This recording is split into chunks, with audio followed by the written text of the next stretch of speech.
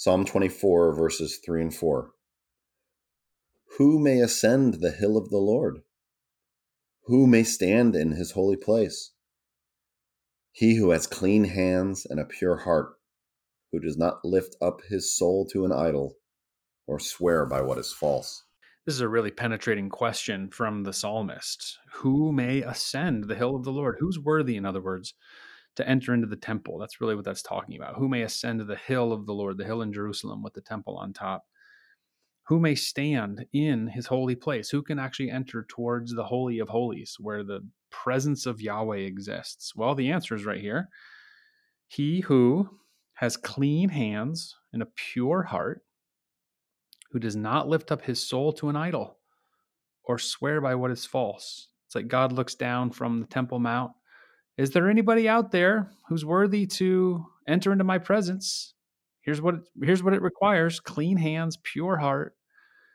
You can't lift up your soul to an idol or swear by what is false. And I just picture God kind of looking down the mountain, looking down the hill, looking for anyone, someone. Is there anyone out there who is perfect? Anyone out there who has this clean hands and pure heart? Anyone who's never had an idol enter into your thoughts? Anybody who's never sworn by what is, anyone who's never told a lie? Is there anyone? And he gazes down the mountain.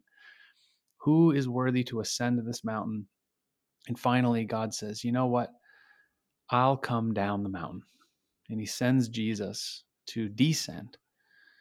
Jesus, who is perfect, who's the only person in history who can be described this way: clean hands, pure heart, does not lift up in his soul an idol or swear by what is false.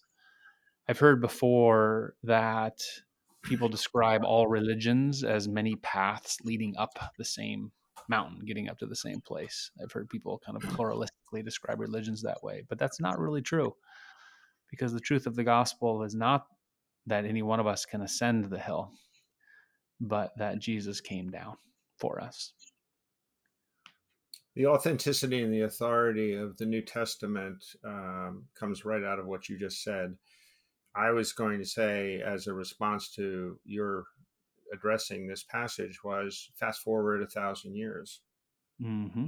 Fast forward. Okay. So what is the condition of the world? Well, it's exactly as you described it. The world, nobody can ascend that hill. There is no way. You can practice religious practices of all kinds, which the Jewish leaders would do and the Jewish people would do, but it didn't really cleanse the heart. It didn't really change anything. What you need is basically a radical change in the nature of your heart. It has to return to the heart of even the heart that was made by God prior to Eden, when he created the man and the woman. It's a heart, as described with David, a heart for God. Mm-hmm. But it's more than that, because it's at the cross all of this comes together. Yep. It's at the cross where what really for all men and women, that nothing but eternal you can't get up to that hill with what they had. They couldn't do it on their own. They were incapacitated. The devil really kind of ruled the world. So Jesus comes and he does all the things you say, and then he's crucified by the very people that he came to save. And then the rest of the story in the New Testament is what happens after that. I can't help but remember in Luke 24, the road to Emmaus. They're despondent. The man they thought was going to be the Messiah has been killed. And they're alone. There are two of them, and then there's suddenly a third walking with them. And I think it goes like this: weren't our hearts burning within us as he opened the scriptures to us on the road to Emmaus? I like that so much. I memorized it in Latin, which is the language that I saw. And weren't, the despondence turns into joy. And what do? They have to tell.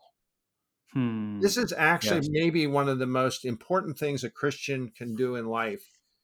They feel compelled to tell. That's what you and I are doing right here. Right. Exactly. Yeah.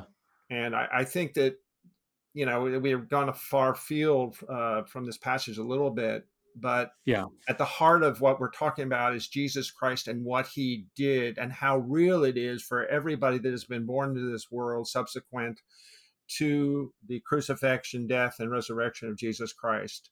Because you are a person in waiting for a transformed heart. And that's really what we need. We need that heart transplant. We can never scrub it clean enough on our own. We need the imputation of Christ's righteousness.